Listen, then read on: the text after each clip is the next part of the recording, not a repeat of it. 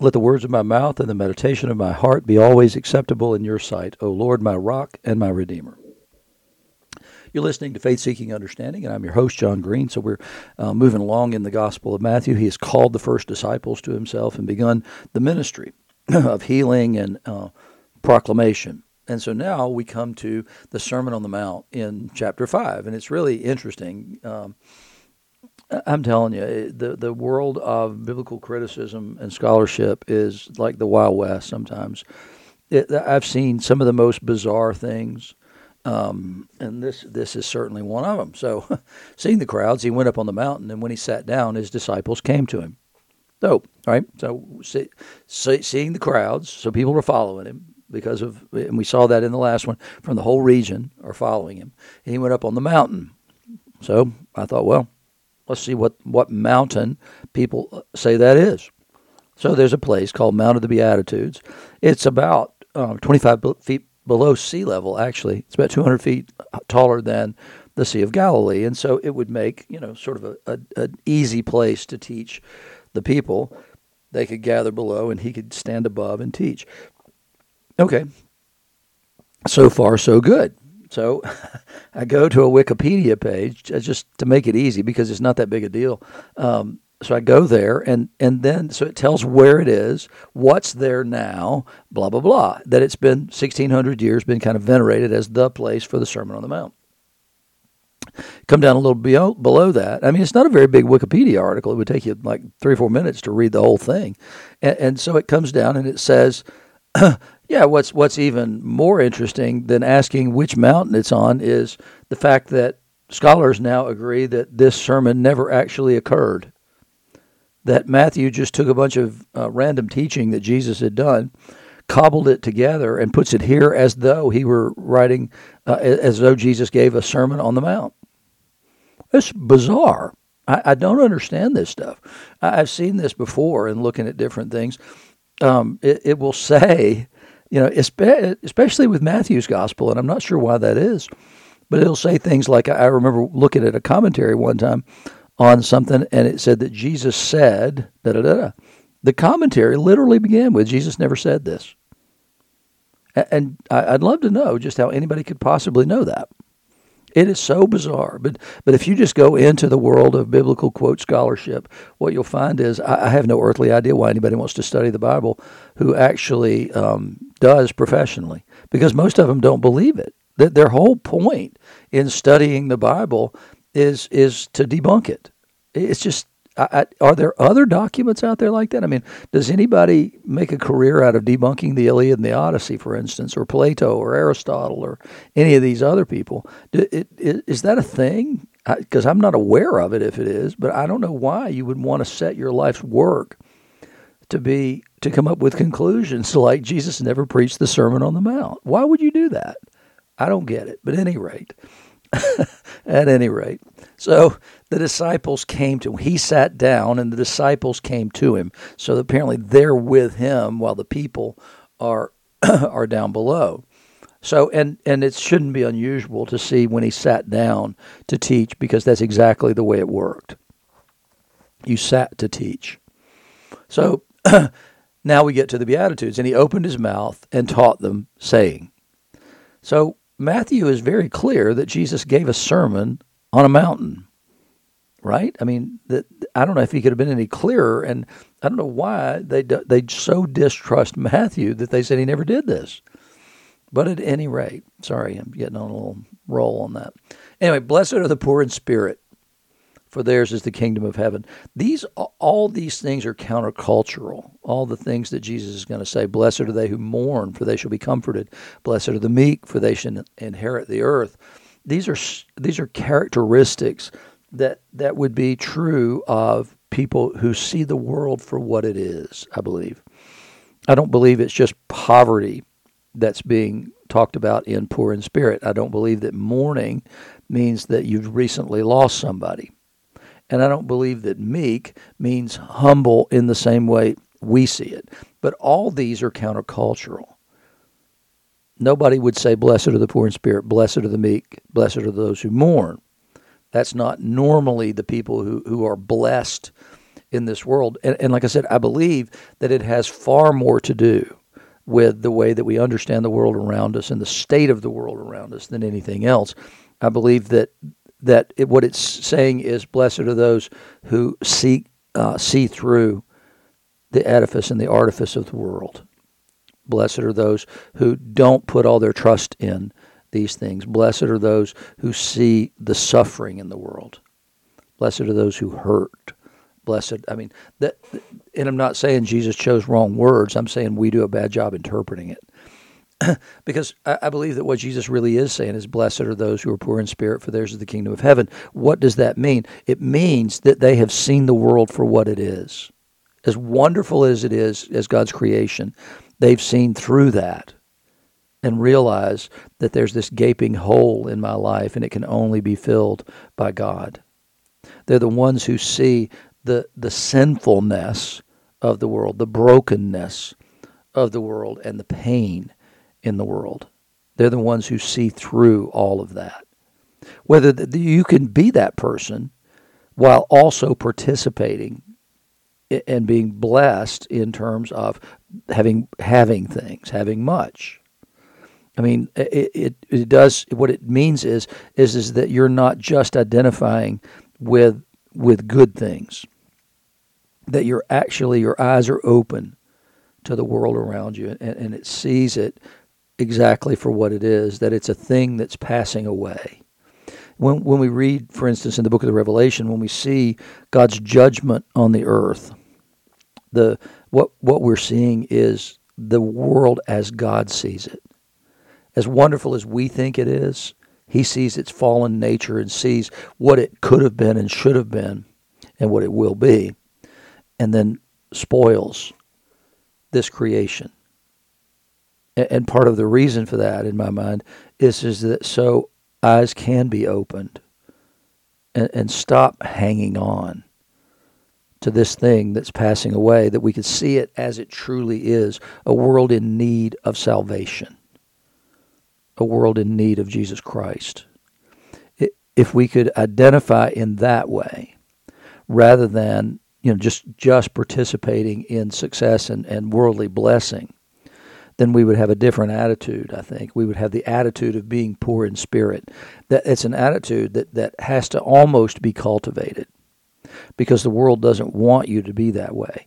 If you are in that place of being poor in spirit, being impoverished in spirit, that you don't have hopes and dreams that can be satisfied by anything on this side of the sun, then you're typically not somebody people want to hang out with, right?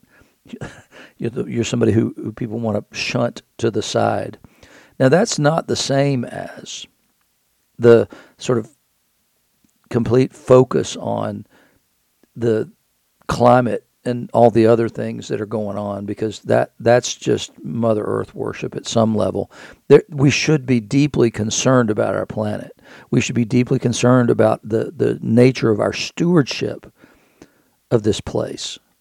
But the extreme measures that people want to talk about, when the science can't possibly support that as true. I mean, I would think if we've learned anything the last couple of years, what we've learned is that the science is not something that really exists. Science does, but the science is something we should always question. So being poor in spirit encompasses things like seeing the degradation of the world so that our needs can be, always met no matter what they are. There's always something more to want. And that more to want then ends up further raping the earth, And so it comes down to the idea, I believe in my mind, comes down to something more like, I want to live in the way that I do the least harm possible. Which sort of takes Luther's statement about sin boldly but love God more. That's sort of the classic Lutheran thing. What it means is that it's the recognition that in everything you do, because you're human, there's going to be something sinful about it. Every action. There's going to be something selfish. There's going to be something self-aggrandizing or whatever in every action that you take. And so Luther's prescription against that is you have to act. And so sin boldly but love God more is that whole idea that everything I do is tinged at some level with sin. But if I love God more, then that covers some of that. And it keeps me from sinning boldly and wrongly. And so we need to always take measured responses to everything. We need to be careful with the way we live. We need to do the least amount of harm possible to the planet and our fellow man as we can, knowing that just living in this existence makes it impossible that I could do zero harm. And that's the poverty of spirit. It's the recognition that no matter what I do, no matter how I live, it's going to have a sinful character to it at some level. It might be minuscule, but it's not nothing. And then we should feel that poverty of spirit over men and women, boys and girls who don't know Jesus. We should have that burning in our hearts that says, I wish that everybody knew Jesus. I wish that everybody knew him and committed themselves to the ethic that he teaches. But the reality is you can commit yourself to the ethics of Jesus, but without the Holy Spirit, you can't do it. And it's a tentative commitment. He didn't make a tentative commitment to us. He made a commitment of the cross, a commitment of himself, a commitment unto death. And that's the commitment that's required to live as a Christian. A complete commitment of who we are. And so my poverty of spirit begins with the recognition that that's who I'm supposed to be, and I'm not. There's still parts of me that are not anywhere near seeking first the kingdom of God. And so that poverty of spirit begins with the recognition that I'm not who I ought to be. And then it spills over into the recognition that because I'm not as I ought to be, neither is anybody else, and therefore neither is the world. And so we still continue to live with the effects of sin in the world. And we see it in a million different ways. We see it in the suffering of our fellow men. We see it in the homelessness, in the drug addiction, in the suicides, and all the things that we've seen over the last several years that have spiked so dramatically as we become a, quote, post-Christian world. And I think that mourning and poverty of spirit go along hand in hand with one another. I think those things are not one and the same. But so in the poor in spirit, it'll be the kingdom of heaven. And it's because you recognize that this world can never satisfy your spirit. Your spirit is impoverished because of this world, because of the sin of the world, because of the pain and the suffering in the world. And you recognize that it can only be satisfied by something that's not of this world. And therefore, blessed are the poor in spirit, for theirs is the kingdom of heaven. Blessed are those who mourn, for they shall be comforted. Now, is that talking about that Jesus is going to come alongside, put his arm around you, and everything's going to be fine? No, that's not. This is not a season of mourning. No, it's mourning over the state of things, mourning over the destruction of God's good creation. And when I say his good creation, I'm not just speaking of the earth. I'm speaking of human beings as well. That we are created in the image of God, and yet we don't act like it, and we frequently don't treat others like it either. And so there's a mourning over what could be, but is not, and never will be, until the coming again. And so what God's promise is, though, is that we will ultimately be comforted over that and in that mourning. And we are comforted in that in multiple ways, but that comfort doesn't await the coming again fully. I mean, the fullness of the comfort does, but not the comfort itself because of the Holy Spirit. And he is also called what? The Comforter. So he comes to abide with us and give us hope. I mean, it's sort of, if you can think of blessed are those who mourn, for they'll be comforted, then you can see in that. For instance, a couple of days ago when we were looking at the prophecy of Isaiah in Isaiah 9 that speaks of the coming of the Messiah to the land of Zebulun and Naphtali, those who were previously rejected, that from there will come salvation, and the light will first come into that region, and then from there, and that's part of where we are today with this. But that comforting in Isaiah 9 is that's written to a community in exile, and they are mourning, but the promise is they will be comforted. Now it's going to be 70 years in that particular instance, and it's going to be then after that another 400 years after their return that Jesus comes to provide greater comfort. But there's a comfort that comes with the proclamation of the truth, because there will be a recapitulation. There will be an end to this thing that we mourn, thing that causes us to have poverty of spirit, and then we'll know the kingdom of heaven and we'll know comfort fully. But we participate in receiving comfort now. And then because we're comforted, Paul says that we are those who are to comfort with the comfort with which we have been comforted. That's 2 Corinthians. So that's who we're intended to be. We're intended to be those who receive comfort, and then those who give comfort to others who are also mourning.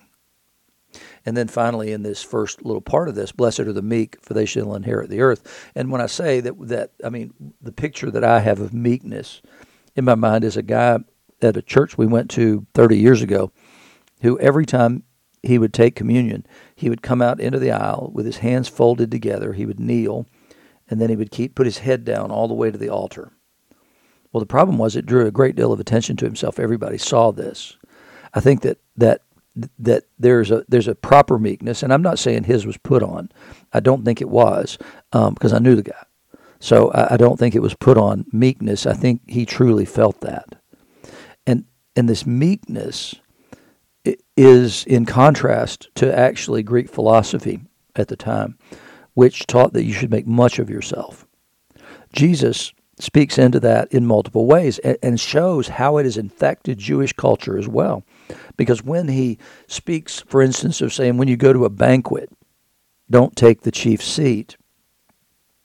No, because somebody will come along who is more important than you, and you'll be asked to move down the line, and that'll bring embarrassment on you and some level of shame.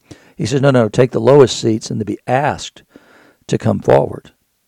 And so that he's saying this is how it's infected Jewish life, is that y'all are acting like Gentiles in that attitude. That's what I see, Jesus says. I see you acting like Gentiles. You're trying to be the most important people on the earth. Now, what we're told in Exodus 12 is Moses was the meekest man on earth. But that meek man led the nation. That meek man confronted Pharaoh. We're to be meek in ourselves. We are to be humble about who we are. We're to recognize who we are. We're to recognize that we are sinners saved by grace, but at the same time our status has been changed from that to children of the living God. And it was changed by Jesus, which means that we don't take any pride in the transition from sinners to children of the living God, because we didn't do anything to become that other than believe. And even that, Paul says, is a gift of the Holy Spirit. Jesus did all the work to make me a child of God. I couldn't do it for myself. It was impossible in my state of sin. And so the meekness comes in something more like the fear of the Lord.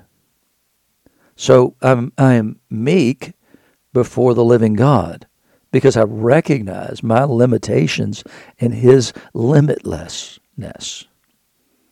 I recognize that I am a being who need not be. He is the only essential being in the universe, and everything was created from Him and through Him. Nothing that came into being did so without Him.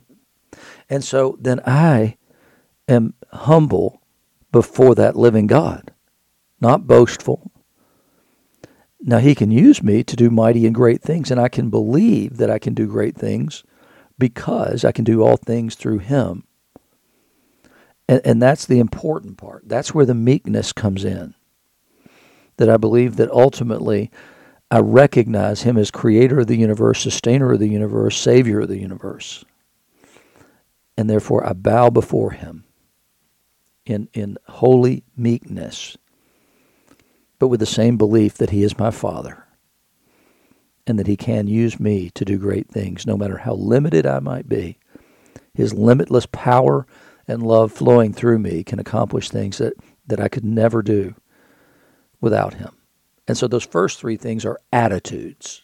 I'm poor in spirit because I see the reality of the world. I see the pain in the world. I see what the world could be and should be, but is not and never will be. I mourn because of the pain and the suffering in the world that I live in. I mourn that I'm not all that I ought to be. And then I'm meek and humble before a holy God. And then I share what I'm given in that same spirit of meekness and reverence, lest I speak evil or wrongly of him. And in all those things, blessed are the poor in spirit, there's the kingdom of heaven. You will inherit this thing because you haven't set your sights on this kingdom. You'll inherit the kingdom of heaven. Blessed are those who mourn. They'll be comforted. Ultimately, they will see a reversal of all the things that caused them to mourn.